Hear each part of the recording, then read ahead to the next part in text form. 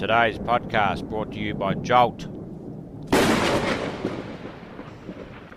Make progress, not excuses. Dream big. Get massive results.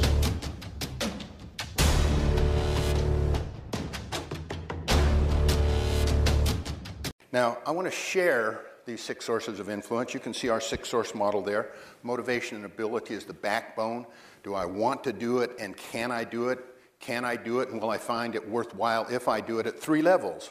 Personal, me alone. Social, all the people around me. And structural, all the elements, the things without the people. I'm going to share the stories of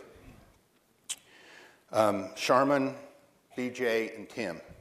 These are changers who all marshaled overwhelming influence for their overwhelming problems. All of them had 6 sources of influence, and I'm only going to share one in each of these categories. Can you love what you hate? Can you really get personal motivation? Can you pass the commitment test? Let me tell you about Sharman. Sharman weighed like 280 pounds.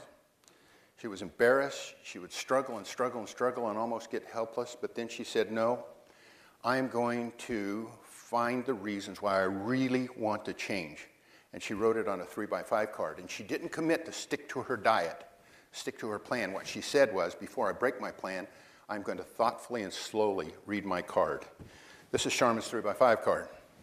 I'd like to feel healthier. I'd like to like the way I look in a mirror. I'd like to have more physical stamina. I'd like to model healthy living for my grandchildren. I'd like my husband to be proud of how I look. And when we interviewed her and she was reading her card, you could hear the quiver in her voice. She said, I'd like my life choices to be pleasing to the Lord. This isn't your card. This is Sharman's card. And when she was at lunch and they were celebrating someone's birthday and she says, I'm going to have that cheesecake or not, she would take her card out privately and thoughtfully and carefully read it. And very often it caused her to make the right choice. Here's AJ. AJ lives in Texas. She's a nurse. And the question is, do you have the emotional, interpersonal, mental, or physical skills you need to make those vital behaviors easier? Her enlightened moment, she was on the first floor in this hospital.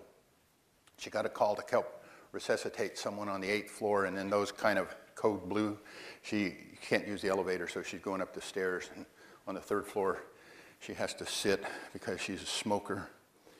She's 5'3" and weighs 213 pounds. And she sits there, she says, gasping for breath and burning with shame. She said, I need to quit smoking and I need to lose weight.